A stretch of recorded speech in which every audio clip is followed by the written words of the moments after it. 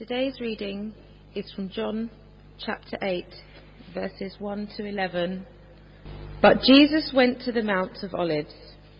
At dawn he appeared again in the temple courts, where all the people gathered round him, and he sat down to teach them.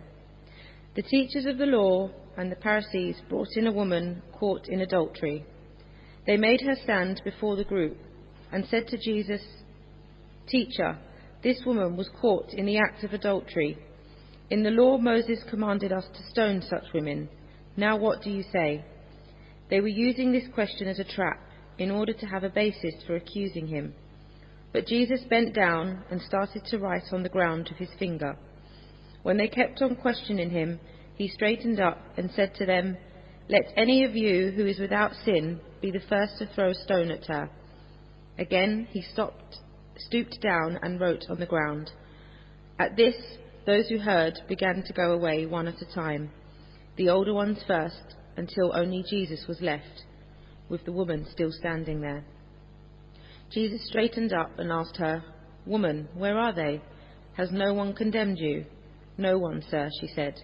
"Then neither do I condemn you," Jesus declared. "Go now and leave your life of sin." This is the word of the Lord. Father, we ask that as we look at the Bible together, as we look at this incident from the life of Jesus, that you would be helping us to know you, our God, to know your Son, to know his salvation, and to be changed by this wonderful truth of your grace and goodness. Please, Lord, would we respond to you this morning, each of us? Would we know you and become the people that you want us to be, that you are directing us to be? And we pray in Jesus' name. Amen. So right through this summer, this series, we're asking the question of what do we love about Jesus? What do we, as a congregation, what do we as individuals love about Jesus? And where are the stories? Where are the stories in the Bible, in the Gospels, that we would go to just share with somebody what we love about Jesus? And this is one of them. This is a story that really quickly comes to mind if you ask that question, I think, those of us who know it. And so we need to just spend a little bit of time just commenting on what you'll have seen if you looked up the passage, which is that it's a story which doesn't appear in the early manuscripts of John's Gospel. You'll see if you look at just above the section that was read, when it does start to show up, it shows up at a couple of other places in John as well, and a couple of places in Luke. So when this story is in the manuscripts, it moves around. But what this also tells us is that the story of Jesus' encounter with this woman caught in the act of adultery keeps on being told.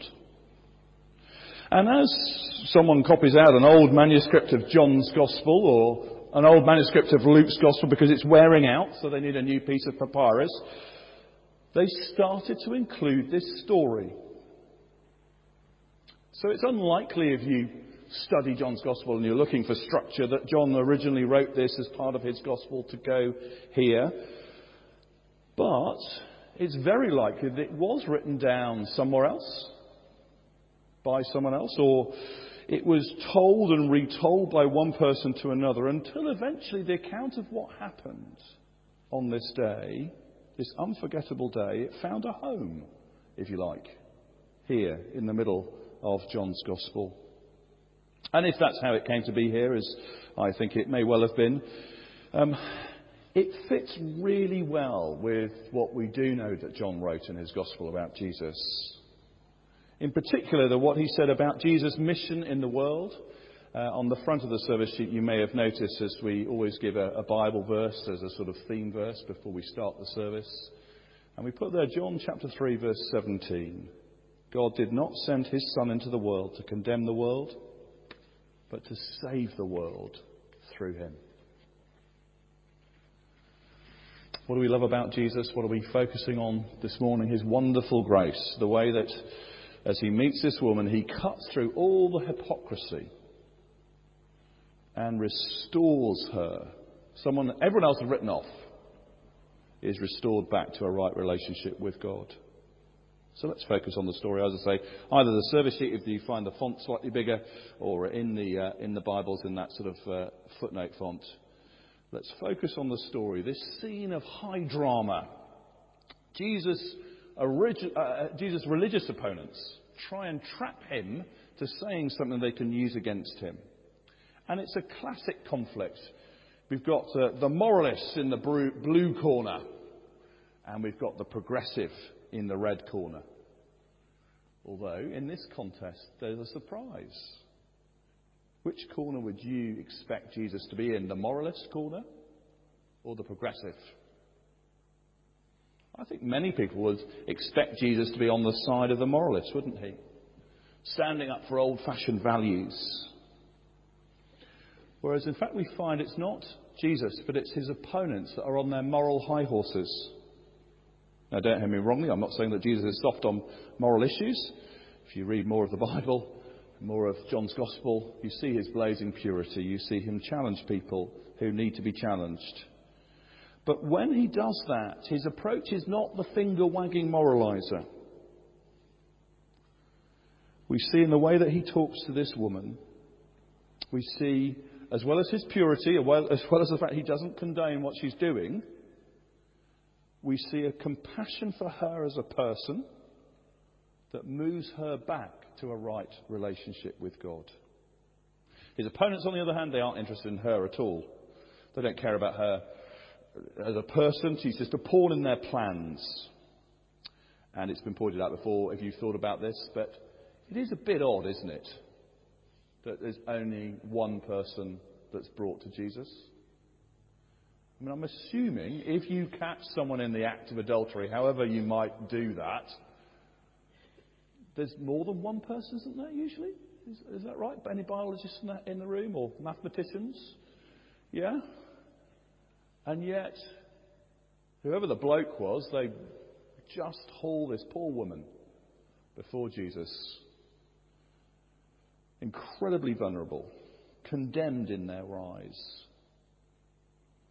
And they know Jesus' reputation for compassion. So they ask him. The law of Moses says stone her. What do you say? And that's the trap set, isn't it? If Jesus says, no, you mustn't stone her, well, he's contradicting the Bible. He's saying he knows better than God. Which, by the way, is what this word sin is about. You see it here. It's not here or elsewhere in the Bible that somehow sin is sex or sex is sin. No, it's not that. It's nothing to do with apples or things that are naughty but nice. Sin is an attitude. It's saying, I know best in my life, better than anyone else, including God. I trust what I feel is right, not what God says is right. That's sin. It's that attitude. It's in all of us. It's all around us in the world we live in. And if God is our maker, the one who gives us everything we have, every breath we breathe, can we feel how wrong it is to say to God, listen, I'm going to go with what I feel rather than what you say? I don't really ultimately trust you that you know what's best for me. Can we feel how wrong that is? That's sin. And it's the door through which all kinds of evil comes into our lives and into the world. We push God away and we crash into each other as we all try and get our own way. And everyone does it, except for one person, Jesus Christ. Peter, his best friend, arguably, over the 3 years of his ministry, he was constantly in Jesus' company. He saw Jesus under incredible pressure, and he said of him, he committed no sin, and no deceit was found in his mouth. Peter says after 3 years with Jesus, his words didn't even let him down, like mine often do. Jesus was totally and utterly good. And that's the background to the trap that they set for him. They knew Jesus wasn't going to contradict the Bible. They knew he wasn't going to sin by saying he knew better than God. But if they could just get him to say, yeah, all right then, yeah, the law says so, we need to stone her, then they could report him. He'd lose favour with the crowds, and they could report him to the Roman authorities because he was taking the law into his own hands and have him arrested on the spot. So as the moralists line up against Jesus, these religious leaders, it's a very intense moment, not least for the poor woman in the middle. And Jesus' response is to bend down and start writing in the dust with his finger. And so I don't know whether you can do that in your imagination, just seeing the scene. You've got these sort of angry religious leaders who think, aha, we're going to get Jesus here, we're going to trick him, we're going to trap him. You've got this distraught woman who's having the worst day of her life, probably. And you've got Jesus just writing in the ground. All the time. The tension building. Them demanding an answer. He stood up again, and I imagine he looked them in the eye and looked into their hearts and said, okay, let the one who's never sinned cast the first stone. And then he stooped down and started to write in the dust again. And one by one, they got off their moral high horses and slipped away into the crowd. And do you notice verse 9, the detail there? The eldest left first. Those who knew themselves better. Those who knew most acutely that sin is in their own hearts too. And how the years of religious ritual hadn't taken it away. So what was Jesus writing? Well, it doesn't say, does it? It's not recorded what he was writing. He could have just been doodling and creating a dramatic pause. He might have been writing something, though, that to help these religious people realise their true situation before God. Do you remember when Jesus was asked, what's the most important commandment? He summarised God's ground rules for living. He said, the first and greatest commandment is this: love the Lord your God with all your heart and with all your soul and with all your mind and with all your strength. The second is like it, namely this: love your neighbour as yourself. He may have been writing something like that. It's possible. Or writing out the Bible references for it. Can you see how that would show up our sin in our hearts? God calls us to love him with all of everything, and we often love him with all of nothing. God calls us to love our neighbours as ourselves, and yet, well, we're not very good at that, are we? We don't relate to each other rightly, let alone relating to God. You see, none of us on our own can stand before God's blazing purity. But the wonderful thing about Jesus, about the gospel, is that we don't need to stand before God on our own. And that's what this woman discovered on this day when she was left standing there before the one person who hadn't sinned in that whole crowd. It's just her and Jesus at the end of this encounter. He had the right to condemn her. He could have picked up a stone and started throwing it at her. But he didn't. He says, neither do I condemn you. And we've already looked at chapter 3, verse 17. God did not send his Son into the world to condemn the world. He could have done. That's the whole point of that. But he didn't. Instead, God sent his Son to save the world through him. And that's what we see here in the heart of Jesus. That when the human race, when you and I turn from God, we go our own way, we don't want him too close. God comes in Jesus on a rescue mission. And it's a mind-blowingly costly rescue mission. This woman deserved to be condemned for her sin. Sin deserves hell. Jesus was condemned instead of her, and of you, and of me. He went through hell when he died on the cross. And so it is that this picture, this true, I believe, true story, it's not just a parable, it's a true encounter between this woman and Jesus. It is a picture of meeting a holy God and not being condemned because God in his graciousness and kindness wants us to come back. But notice too how it ends. Notice that if we come back in the way that Jesus is inviting, it's not just come back and sort of muddle through. It's come back and be changed, isn't it? It's go and sin no more, or go and leave your life of sin, depending on which translation you go for. That's the response, that God in his kindness brings us to himself and then turns us back to him and says, turn away from sin and all you know to be wrong. Go and sin no more. The old word for that is repent. Yeah, repent. Do a U-turn as if you were you're on your way to Westfield and you suddenly think, oh no, I need to go to Sainsbury's to get something first. So you've got to do a U-turn and go a different direction to go to the other place.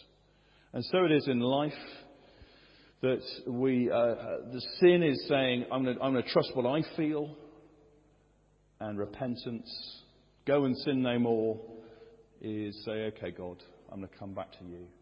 I want to be your person again. And the other side of that coin of repenting, of go and sin no more, is trusting, it's believing, isn't it? It's turning and saying, God, the reason I'm turning back is because I can see you're good. I should never have gone away from you. And I can trust myself into your hands, my family into your hands. You see, the Bible promises there will be a day of judgment. There really will. It's not just a sort of story you tell children as a sort of scary thing to make them behave. It's a real thing in history in the future. There will be that day. There will be heaven, there will be hell. God will judge everyone fairly, but he will judge everyone. And on that day, all of us who've sinned, which is all of us, will deserve to be condemned for that. But Jesus Christ came into the world to save us. He died and he was condemned. He went through hell. It's what we're remembering with bread and wine. He did it in our place so that we can be clothed in his righteousness, using that picture from the song earlier, so that we can be cleansed from our sins, so that we can go and sin no more in our lives. We can be changed. We can leave our life of sin as we live our lives. Now, if that's new to you this morning, I'd love to talk more about it with you. We've got these little booklets, I'll wave one later, called Knowing God Personally. Just on the right-hand side as you go out of the room in the corridor.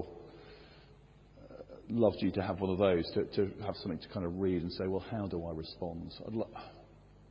He's just a prayer away. So if you don't know that forgiveness and that new start with God, we'd love you, before you go home today, to have that opportunity just to maybe say a prayer for yourself and make that start with God again. Because this is God's heart. This is his agenda. He sends his Son into the world, not to condemn the world, but to save the world through him. And for those of us who know, for all of us who know, are we getting involved in what God's doing in the world? That's, I think, the way I want to land it for those of us who are Christian already, who know that wonderfully we've been saved by Jesus. Are we part of this as we live our lives, as we plan the autumn term, or until the end of the year, and then we plan a year ahead? Are we involved in what God's doing in the world? Two ways. First, Jesus looks you and I in the eye and says, go and sin no more. Leave your life of sin. Will you be part of that? See, there are lots of alternatives to God's way in the world, aren't they? There's whatever occurs to me in my own sinfulness, and there's all sorts of attention-grabbing alternative things that come to us constantly through friends, media, phones, and you can make pretty much anything the centre of your life now, other than God. And there's lots of things trying to grab your attention to be the centre of your life. And that's quite apart from the people who want to be the centre of your life. And you think, it's so easy, isn't it? Where we just sort of reshape things in our minds. So God is not at the centre anymore. He's somewhere. We don't want God. He's in our lives. He's there in our lives, but He's not at the centre. It's not His will, His word, His ways that are guiding us. They're sort of good advice. They lob in from time to time. Do you see? Jesus says, go and sin no more. Go and leave that way of making up some of your own rules and taking on board some of God's rules and sort of doing a mishmash. Leave that way. Trust that God will satisfy in a way that nothing else will in your life. And there's a fresh opportunity perhaps to turn away this morning for some of us from something we know is wrong, someone we know is wrong for us, to go and sin no more. And actually, as we experience God's grace, His goodness to us, that actually that will change our hearts. So we say, okay, I do need to repent of that sin. I do need to trust in God. So will you be part of that? And secondly, will you be part of it by passing on the news of what God has done in Jesus? We really want to get this news to others, don't we? That God sent His Son into the world not to condemn the world, but to save the world through Him. Is that not sort of worth telling other people about?